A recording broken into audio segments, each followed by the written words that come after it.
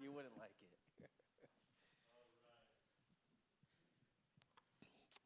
God is good. Amen. Why does he love us? I don't know. Aren't you glad he does, though? We are in Mark chapter 9, if you'd like to turn there in your Bibles. Mark chapter 9, our study this morning begins in verse 14. Now, as you turn there, remind yourself that we are now looking at the last year in the life of Jesus' earthly ministry. It's summer of the year 29 A.D. In the following spring, he'll be crucified. He'll die on the cross, be buried, and on the third day be raised from the dead by his heavenly Father. And in this passage, there just seems to be this growing sense of urgency. The disciples have not been quick learners up to this point. And as we're winding down the last 6 months, they've been with him for 3 years, and yet sometimes they still appear so clueless as to what he's talking about. And they seem to be thinking and acting in the flesh all the time. Well, we saw last week Jesus take 3 of his disciples, Peter, James, and John, to the Mount of Transfiguration. They walked all the way up to Mount Hermon above Caesarea Philippi, and just to the north of the modern-day nation of Israel today. And there Jesus was transfigured. He was changed. His clothes became as white as lightning. His face shone like the sun. And so if there was ever a time for the disciples to see Jesus for who he really was, the Son of God, the Son of God in glory, they got just a hint of that. They came down changed men, for sure. Peter, James, and John. But there were 9 other disciples not with them. Now as they descend the mountain, they find this raucous crowd surrounding the other 9 disciples that had not seen Jesus transfigured. They had not heard the voice of God. Only Peter, James, and John did. So it's a test for the guys coming down from the mountain to believe and to heed the voice of God that came down from the mountain. But the guys down below got to take it by faith. Have you ever heard the audible voice of God? They did. Moses in the Old Testament did. Joshua did. The elders heard the voice of the living God. At Jesus' baptism, the people that were present, they heard the God of glory whose voice thunders. This is my son in whom I'm well pleased. Listen to him. He didn't just say listen with your ears, but open up your hearts to what he has to say. Listen in here. Listen in here to what he has to say. The voice of God is something that we will hear someday. But we know that God exists for so many different reasons. How do you explain a creation overhead without a creator? How do you do that? Well, I believe in Big Bang, Pastor Jim. Cool. Who decided when it was going to go bang? Who made the stuff that was going to go bang? Who decided the limits of that explosion? Big Bang answers nothing about the existence of God. It starts from the premise there is no God. So it seeks an unsupernatural explanation for creation. But you cannot have a creation without a creator any more than the watch that sits on your wrist accidentally happened as a work of evolution over hundreds of billions of years. And coincidentally, one day all of these parts just came together and you've got a Timex. Nobody is unintelligent enough to believe that, and yet that's exactly what evolution teaches. My Bible says, in the beginning, God created the heavens, the earth, the sea, the dry land, all that is in them. And then to show us his love, despite the fact that every one of us has messed up, has broken his law, he sent his son Jesus.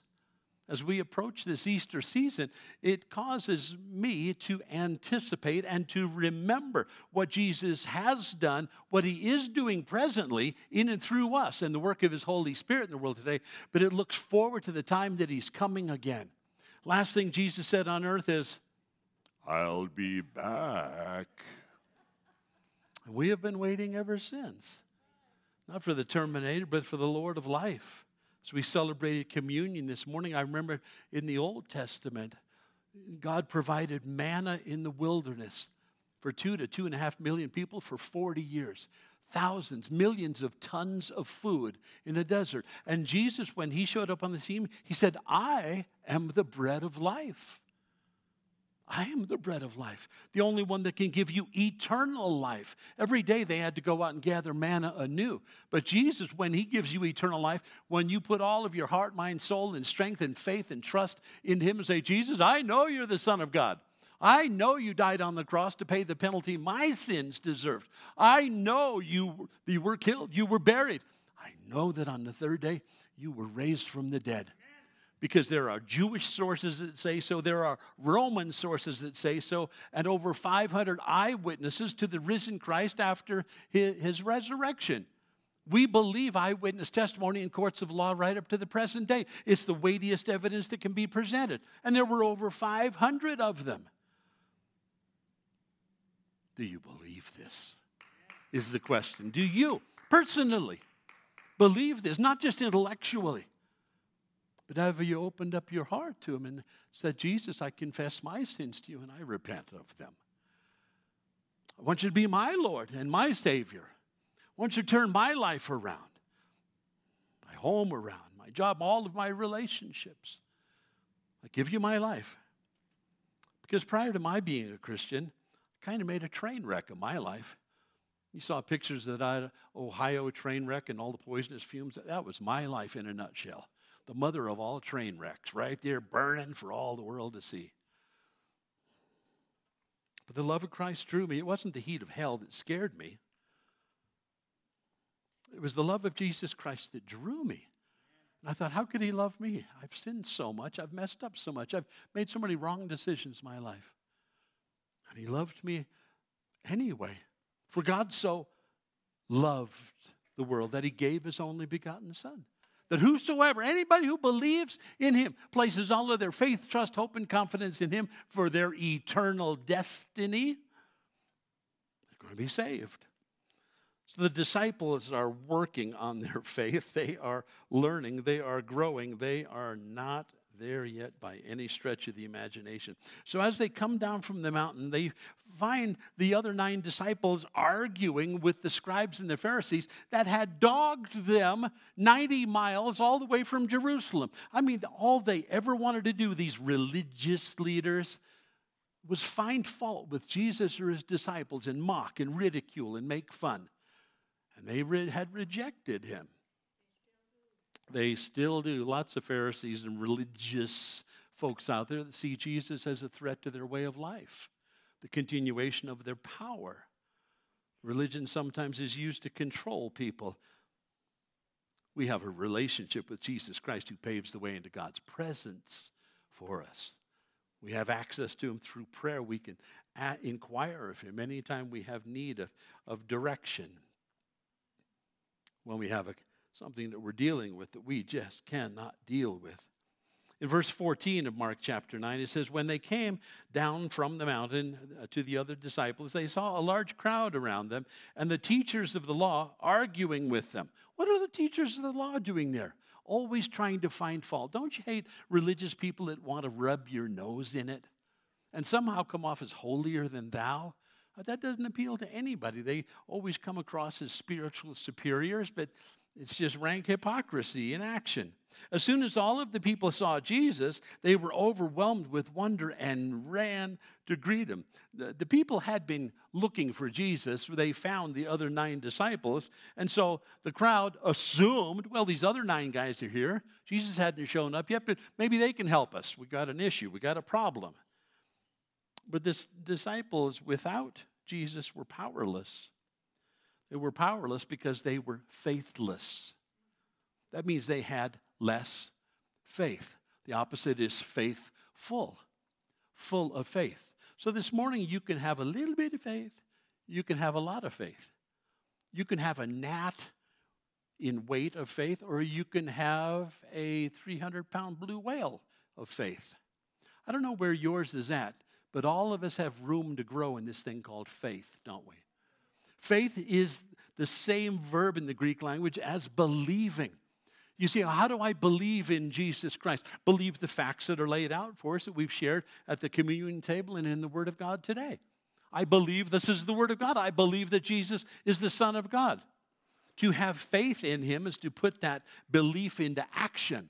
I am believing. It's a part of it. I'm continuing to do that. My hope and strength, confidence, it's in Him and Him alone. And these religious leaders are making fun of Jesus' disciples, saying, well, why can't you guys cast out this demon that's inhabiting this boy? But the critics didn't lift a finger themselves, but criticized a powerless bunch of disciples. They dogged them like hyenas circling in for the kill. They'd mocked them. They'd made fun of them. And then the master returns, only to find his sheep being hounded by these wolves, these hypocritical, legalistic teachers of the law that were there to only taunt and mock and ridicule the disciples' failure. And that's where Jesus finds them, right in the middle of this. So he says in verse 16, what are you arguing with them about? He asked. Was he addressing that to the Pharisees, the religious leaders, or his disciples? What are you guys arguing about? It's the kind of conflict that, quite frankly, Peter wanted to avoid by staying up on the Mount of Transfiguration. Have you ever had that mountaintop experience with God where, man, you're going, man, God is alive. He's working in me, on me, through me. This life is a bed of roses today, and I haven't discovered any of the thorns yet. It's just a life full of bright-colored balloons, and everything is wonderful. Until you have to come down from that mountain. I love my quiet times with the Lord. I love my Bible study. I love our times of praise and worship. I love the fellowship. But you know, Monday morning we got to come off of this mountain. We actually got to go to work. We actually got to get face to face with people that don't know the Lord. And it is not always easy. You know that. To come down from the mountain, now they got to deal with the real situation when we come off of these mountaintop experiences. Jesus shows up because he's there to defend his sheep. Look at verse 17. And a man in the crowd answered, Teacher, I brought you my son, who is possessed by a spirit that has robbed him of speech. Whenever it seizes him, it throws him on the ground. He foams at the mouth, gnashes his teeth, and becomes rigid. I asked your disciples to drive out the evil spirit, the unclean spirit, but they were unable. They could not do it. Literally, they didn't have the strength to do it. Strength of what? Faith, not muscle. They didn't have the spiritual strength to do the job. In the eyes of contemporary Jewish exorcists of the day, if this demon had caused not only seizures, but this boy to be deaf and dumb and mute, he couldn't speak at all, the Jewish exorcists thought, well, you can't do anything until you address the demon by name. So you got to find out what the demon's name is, but this boy can't speak. So the Jews had written him off. Well, we can't do a Jewish exorcism. We don't know what the name of the demon is. Who cares? Jesus does. Jesus knows the demon's name. All you have to do is say, unclean spirit, in Jesus' name, come out. And they're gone. That weight, that power, authority is not resident in me. It comes from heaven above. We are the disciples of Christ, and he has authorized us. Jesus said in Matthew 28, all authority and power has been given to me. So you, go. Make disciples of all the folks in the nations. Is it biblical to think that you can only drive out a demon if you know his name? Of course not. It's not found anywhere in the Bible. All authority has been given to Jesus. In fact, he is the one who was the agent of God's creation. Nothing was created that Jesus didn't make it. He's got authority over all of these things by virtue of creation. He is Lord. And he delegates that power, that authority to us, his disciples, as the need arises. How do you appropriate that power? This is key. How do you appropriate the spiritual power to cast out the most vicious and powerful demons in all of hell? How do you get that power? How do you acquire that power? First of all, by being a Christian. Second of all, by being filled with his Holy Spirit. Well, you go, how do I do that? Ask. Ask. You don't get a cookie at my house unless you ask. You won't get a glass of milk to go with it unless you ask. Ask, and I'll give you the whatever abundance we've got in the cupboards. I'll give you anything. But our Heavenly Father is just waiting for His children to ask. James says, you have not because you ask not. You're not asking. Jesus said in Matthew 5, ask, seek, knock. It'll be given to you. But there is in this relationship a Heavenly Father who dwells above, who is simply waiting for you and I to acknowledge Him. He loves us. He wants to move and act on our behalf. But we are so stubborn and self-willed. We tough our way through life only to find out this isn't working so good. What do we do when we realize that? We pray. We pray. We say, oh God, have mercy on me, a sinner. Admitting that keeps you humble, and there is a total lack of humility in the world today. Everybody's looking to pad their own ego, strokes on the back. And when all of that is said and done, there's still that emptiness, that spiritual void that only Jesus Christ can fill. Most of us journeyed a good part of our lives before we came to that realization. But we came to the end of our own rope, and that's where you find God. When you don't have the answers or everything you've tried doesn't work out, that is the best place in the world to say, I just need the Lord. That's the disciples, these 9 at the foot of the mountain. God, we tried, we can't do anything. But hadn't Jesus said that? He said, apart from me, you can do nothing. Nothing. They haven't prayed. They haven't sought the face of God or His power and His authority. Jesus isn't there. So they figure, well, we did it before when Jesus told us to. I guess we can do it again. And it became programmatic. Rote and ritual. Well, certainly that will do the deal, right? I mean, we did it before. Let's just do it like that again. The only problem is Jesus wasn't there, and they hadn't put themselves in touch with that heavenly power. This boy was in desperate straits. You and I would look at this and say, well, this is simply he has epilepsy. Not all epilepsy is caused by demons, and not all demons cause epilepsy. But you have to discern what is what. There is mental illness out there. There is demon possession. Some say there are multi-personality disorders, and other people say maybe you just got a herd of demons in you. But only the spiritual man or the spiritual woman, that person of prayer, can discern which is which. You don't apply a spiritual answer when you have a physical problem. You don't apply a physical fix when it's a spiritual problem. But you need to know which is which. If I need a hammer and nail, I get a hammer and nail. If there's something spiritual going on, I need Jesus. I don't want to do anything or presuppose, well, he did it this way last time. He's going to do it this way again. Every single time, he's going to want me to pray about it. Lord, did I make a mistake? I don't want to make any further. So lead, guide, direct me, Lord, because I'm not sure. I don't know what tomorrow holds. Not all seizures are demonic in origin. Some are symptomatic of brain injury. But I'll bet there are a significant number of people, whether homeless or institutionalized in mental institutions, that could be set free from their demon possession if there was just somebody around that could discern the difference. Maybe they don't need a pill. Maybe they need Jesus. Demonic, I wouldn't encourage you to go looking for a demonic deliverance ministry in your own personal life, because that can be some real hair-raising stuff. But every once in a while, the Holy Spirit will impress upon you, this has a spiritual solution. You need to pray. That's why you see people at the altar and around the church often just grabbing hands and praying for each other. It's a spiritual problem. That means there's a spiritual solution. That answer, can I tell you, all of your questions in life are answered in Christ Jesus. Plain and simple. If you Google, what's the answer to life? I don't know. It'd probably come up with 187 billion hits in 0.7 seconds. But I'm here to tell you the answer is Jesus, so I don't need to Google that. I take the Son of God at His own word. Jesus is perturbed at their lack of faith, their lack of spiritual strength to handle this situation.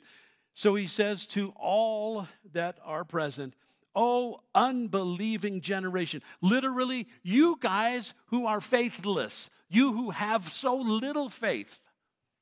Believe and faith are the same word in the Greek language. One's in the verb form, one's in the noun form. Same thing. To believe in Jesus Christ is to trust in him. To exercise our faith is to believe. Jesus replied, "How long shall I stay with you? How long shall I put up with you? Bring the boy to me." It is amazing that Jesus doesn't just walk away after chastising them. He exhorts them, you need some faith. That is acquired by prayer, and you haven't prayed. You wonder why you can't cast out the demon? You don't have the power of God. Why? Because you didn't ask for the power of God. You just presumed. You assumed it was going to happen this way, the way it did before. He describes a faithless pistos. The A is the negative that goes with that. There is no faith in this generation. And it's plural, so it pretty much addresses everybody that's there. Some of them had a little faith. Some of them had more faith. Some of them had no faith. Where's yours? Do you have faith in God? Do you believe in him? Have you turned your life over to him? Is Jesus Christ your Lord and Savior? It didn't matter. Well, my dad was a preacher. That's great. Your dad may be going to heaven. What's that got to do with you? You can ride no one's coattails into heaven. Stand on your own merit. Well, I hope when I stand before the pearly gates, maybe my good deeds will outweigh my bad. Boy, that's a crapshoot. Also, the wrong standard. What is God's standard? Perfection. It's met only in Jesus Christ. It is only met in Jesus Christ. You say, well, I'm trying to be a good person. Yeah, let me talk to your wife. Let me talk to your kids. I'm trying to be a good person is like a hyena trying to be an elephant. The Bible says all have fallen short of the glory of God. We have all missed the mark. All. Have you ever sinned from the womb to the tomb? Ever? Ever made a mistake? Ever sinned against God? Ever used his name in vain? Ever lost your temper? Ever got mad? Ever got jealous or envious? Prideful? 10,000 other. Ever? Without Jesus, you're going to hell. God's standard is perfection. He didn't relax his standards to let Christians into heaven. He met that standard in Christ Jesus. He's my righteousness. Why? Because I have none. I have none. You have none. God's standard is perfection. It's like we're in a high jump contest and we say, I think I can handle this. I'm pretty good. You know, I got springy legs. I'm tall and skinny. I'm not talking about me personally, by the way. But some people are tall and skinny. Oh, yeah, I think I could jump that. What's the world's high jump record? Who cares? God's standard is about 10,000 miles high. You got no chance of getting over that bar. No chance of getting over that bar without Jesus Christ. So I take off my outer garments of filth and unrighteousness, and I put on his righteousness. It's given to me. I take off my old dirty shop coat that I use out in the garage and crawl under cars with, and he takes that off, and he gives me this brand new thing that looks like I just went to the Mount of Transfiguration. It's his righteousness that gets me into heaven, not my good works. Isaiah said, all of our good works are as filthy rags before the Lord. Those rags that you wipe the grease off of your hands and throw in the corner of your garage, hoping that someday your wife will let you wash them in her washing machine. Never going to happen, by the way, so I wait till she's gone. He is my righteousness. The disciples have been with Jesus for 3 years now, and in verse 19, he chides them for, you guys should be further along than this, man. Where's your faith? Where's your faith? I know sometimes pastors can be a little abrupt, and I apologize if I've ever been abrupt with you, but sometimes it is appropriate for the pastor to say to a supposedly mature Christian, where is your faith? You're a child of God. Where is your faith? Oh, I'm worried about this. I'm just pulling my hair out. Don't know what to do.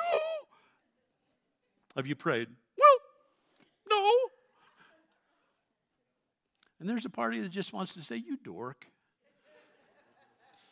Jesus never said that, so I can't either. But sometimes I can understand where Jesus, these guys have been with him for 3 years, seen miracles, done miracles, been on missionary trips, been to the Mount of Transfiguration. They've seen some stuff. And you still struggle with your faith? Don't we all? Don't we all struggle with our faith? You know when I hear that still small voice say, Jim, where is your faith? You know when I hear it loudest? When trials hit. Sickness, infirmity, a child with an illness that takes you to the hospital. You get fired from a job and you don't understand. Life's falling apart. Your marriage is falling apart. Your job's falling apart. And you don't understand. You don't know what you're supposed to do. Don't know what you did wrong. And as a Christian, I hear that still small voice say, Jim, where's your faith? Where's your faith? Pastors are tested at least as much as anybody sitting in a pastor's church. We're all tested in different ways, though, aren't we? The things that we face, whether it's personal infirmity or the infirmity of somebody else or jobs or economics or 1,000 other things. We all face stuff. And you can either do it on your own or you can do it with God. You got a far greater chance of success if you do this with the Lord. And that's the lesson the disciples needed to know. Where's your faith in me? Not faith in you, but where's your faith in God? Where's your faith in me, your Lord, who's been doing miracles with you for the last 3 years?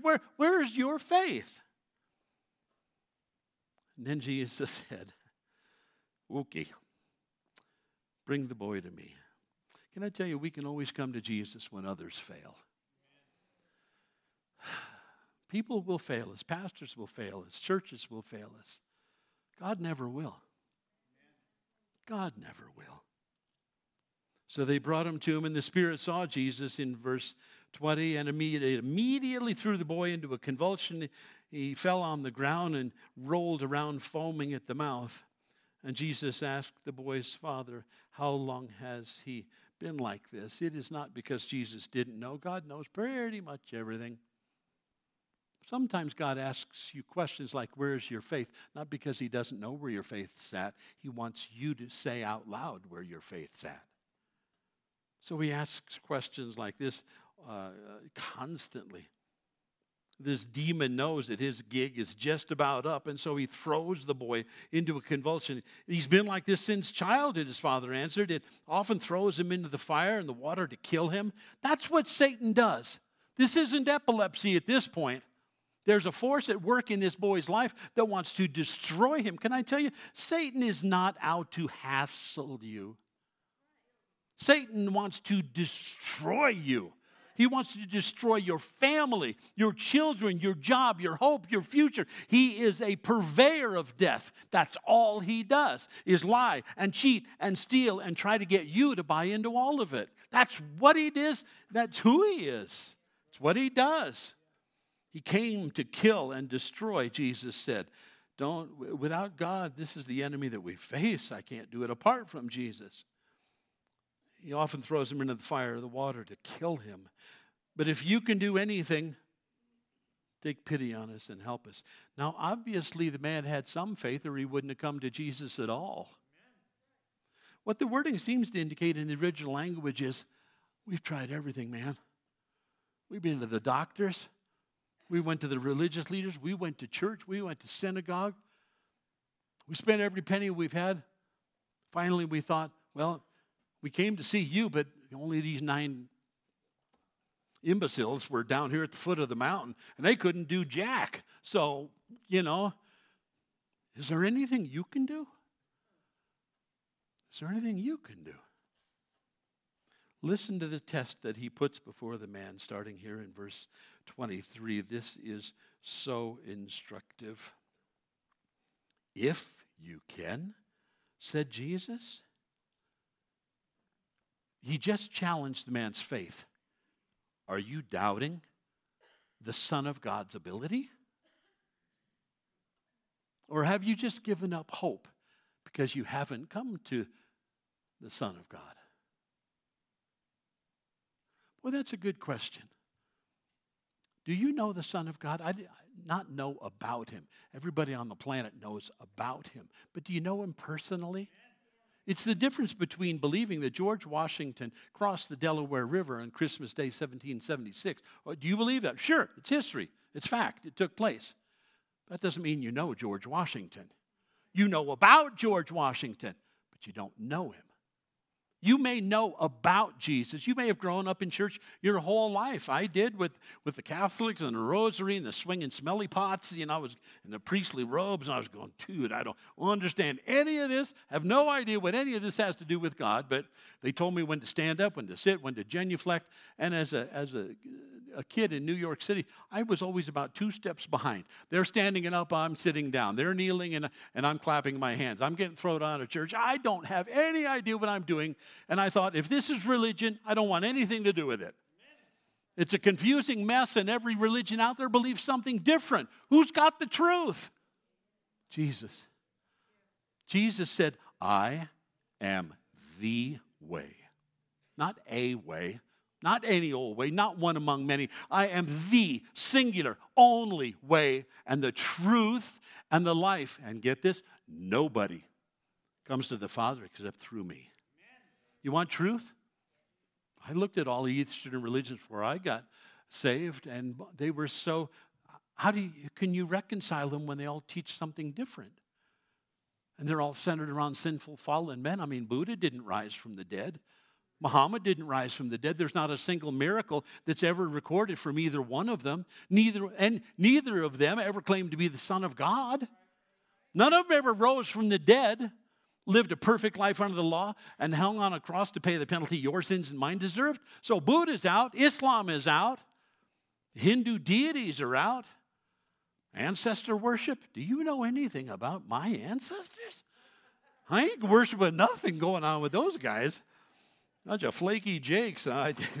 So the Japanese Shinto religion that teaches ancestor worship seems to be an empty cup of water as well. You can say, is he the real deal? Jesus is. Can he meet the deepest needs of my life? Absolutely he will, if you turn over your life to him. Worshiping him with all your heart, mind, soul, and strength. This is not a place where you stick your toe in the water to see if you like it. This is jumping in the deep end of the pool. You want Jesus or not. It's all in or all out, but there's no in between. There's no in between in this gig. So they brought the boy to him. When the Spirit saw Jesus, threw him into this convulsion, foaming at the mouth. And he's been like this since childhood, he answered. If you can do anything to help us, Lord, please. And then Jesus said in verse 23, you doubt my ability? Are you kidding? If you can, underline this. Everything is possible for him who believes. That's your highlighter passage this morning. Everything is possible, but only for those that believe. Believe what? In Jesus. Believe that he's the Son of God. Believe that he is the Son of God who created the entire universe at God's command. Jesus is everything. The one risen from the dead, the one who died on the cross for my sins. Do I believe this? Have I put all of my faith, my trust and confidence in him and him alone? Or when I die, do I hope? I may hope I'm going to heaven. Hope? I know I'm going to heaven. And it's not based on any goodness in me. It's based on the promises of God. That's why Jesus came. If you don't know him, today would be a great day. In the quiet of quiet places. You don't have to do it here. Do it when you go home. Lock yourself in a quiet place and do business with God. Here's how my prayer went the day I got saved. Felt so stupid. 19 years old, Oklahoma City, talking to the ceiling of my mobile home. I was looking at the ceiling because somebody had told me about Jesus. I said, can we just be honest here for a second? Feel like I'm talking to the ceiling. Feel stupid. But if there's a God in heaven, and if Jesus Christ is your son, then Jesus, would you come into my heart and life and save me from my sins? I repent of my sins. I am so sorry. And in that second, 1,000-pound weight was lifted off of my shoulders that I didn't even know was there.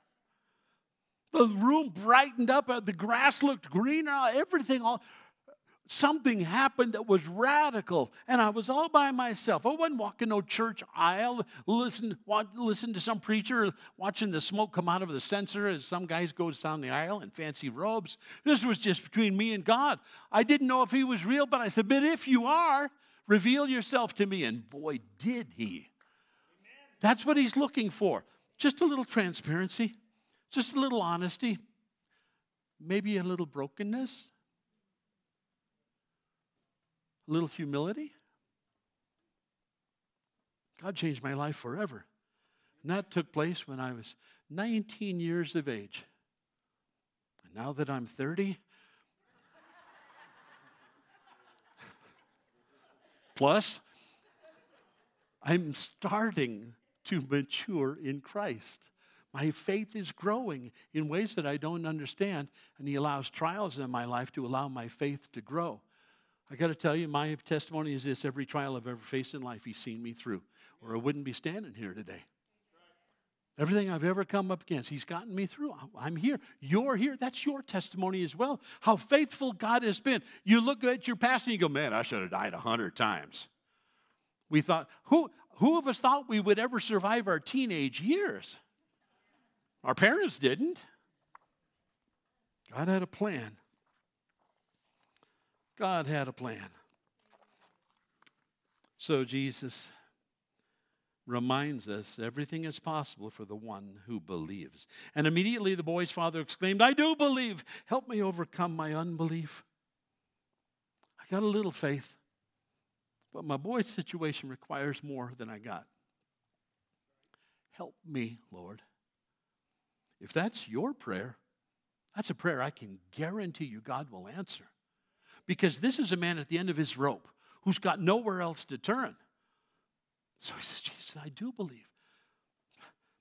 But I'm a child. I got this much faith. And that's all I got, and I need more. Help me overcome my unbelief. When Jesus saw that the crowd was running to the scene, he rebuked the evil spirit. Simple rebuke. You deaf and mute spirit, he said, I command you, come out of him and never enter him again. He said never enter him again because when demons are cast out, the Bible tells us in Matthew's account that they wander throughout the desert places looking for a place to come to rest. And if they come back and find the same house, the same human soul that's empty, they'll bring with them 7 demons, and the person's condition will be worse off than they begin. Casting out demons is a piece of cake. But I refuse to cast a demon out of anybody unless they're willing to have that void filled then with Jesus Christ. Otherwise, the demons come back. You leave that door open, there's nothing I can do about that. I can cast them out, cast them out, cast them out. But only you can ask the Holy Spirit of God, the Son of God himself, to take up residence in your heart. Otherwise, there's still that big, huge spiritual vacuum that is an open door for demons. People of the world play with white magic, thinking, well, that's not an open door to the demons. They turn their back on God and go the ways of the world and invite and do all sorts of things with drugs and partying and entertainment, thinking, well, there's no consequence to that. And eventually they call my office and say, man, I got some nightmares going on I can't deal with. They're demonic. I see things in my house. It's wicked. When Jesus saw that the crowd was running to the scene, at the father's confession, I only have a little faith. Verse 28, the demon shrieked, convulsed the boy violently, and came out. And the boy looked so much like a corpse that many said, he's dead. He's dead. This is the demon's last hurrah. But Jesus took him by the hand, lifted him to his feet, and he stood up. After Jesus had gone indoors, his disciples came to him privately and said, why couldn't we drive him out? We were humiliated.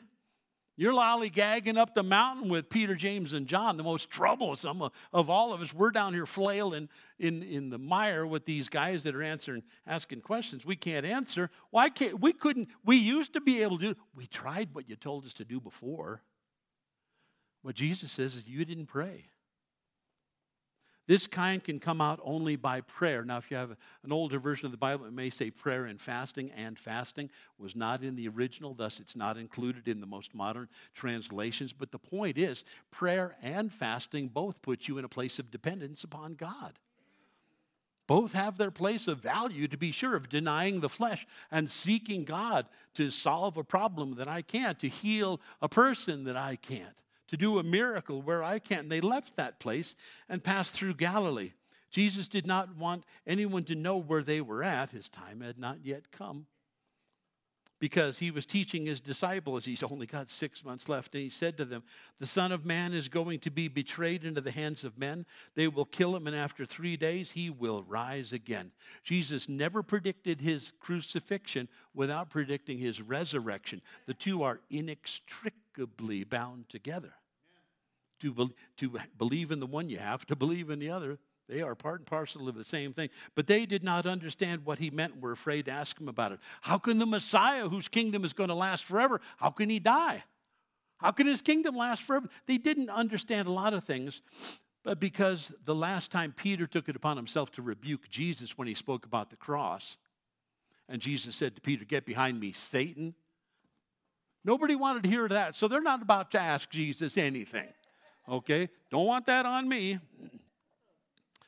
You know what I'm spoke to about here? Jesus found disputing scribes, a distracted father, a demon-possessed boy, and defeated disciples. And lovingly and gently, he silenced the scribes. He comforted the father. He healed the boy and instructed his disciples. That's what Jesus does. He turns lives around.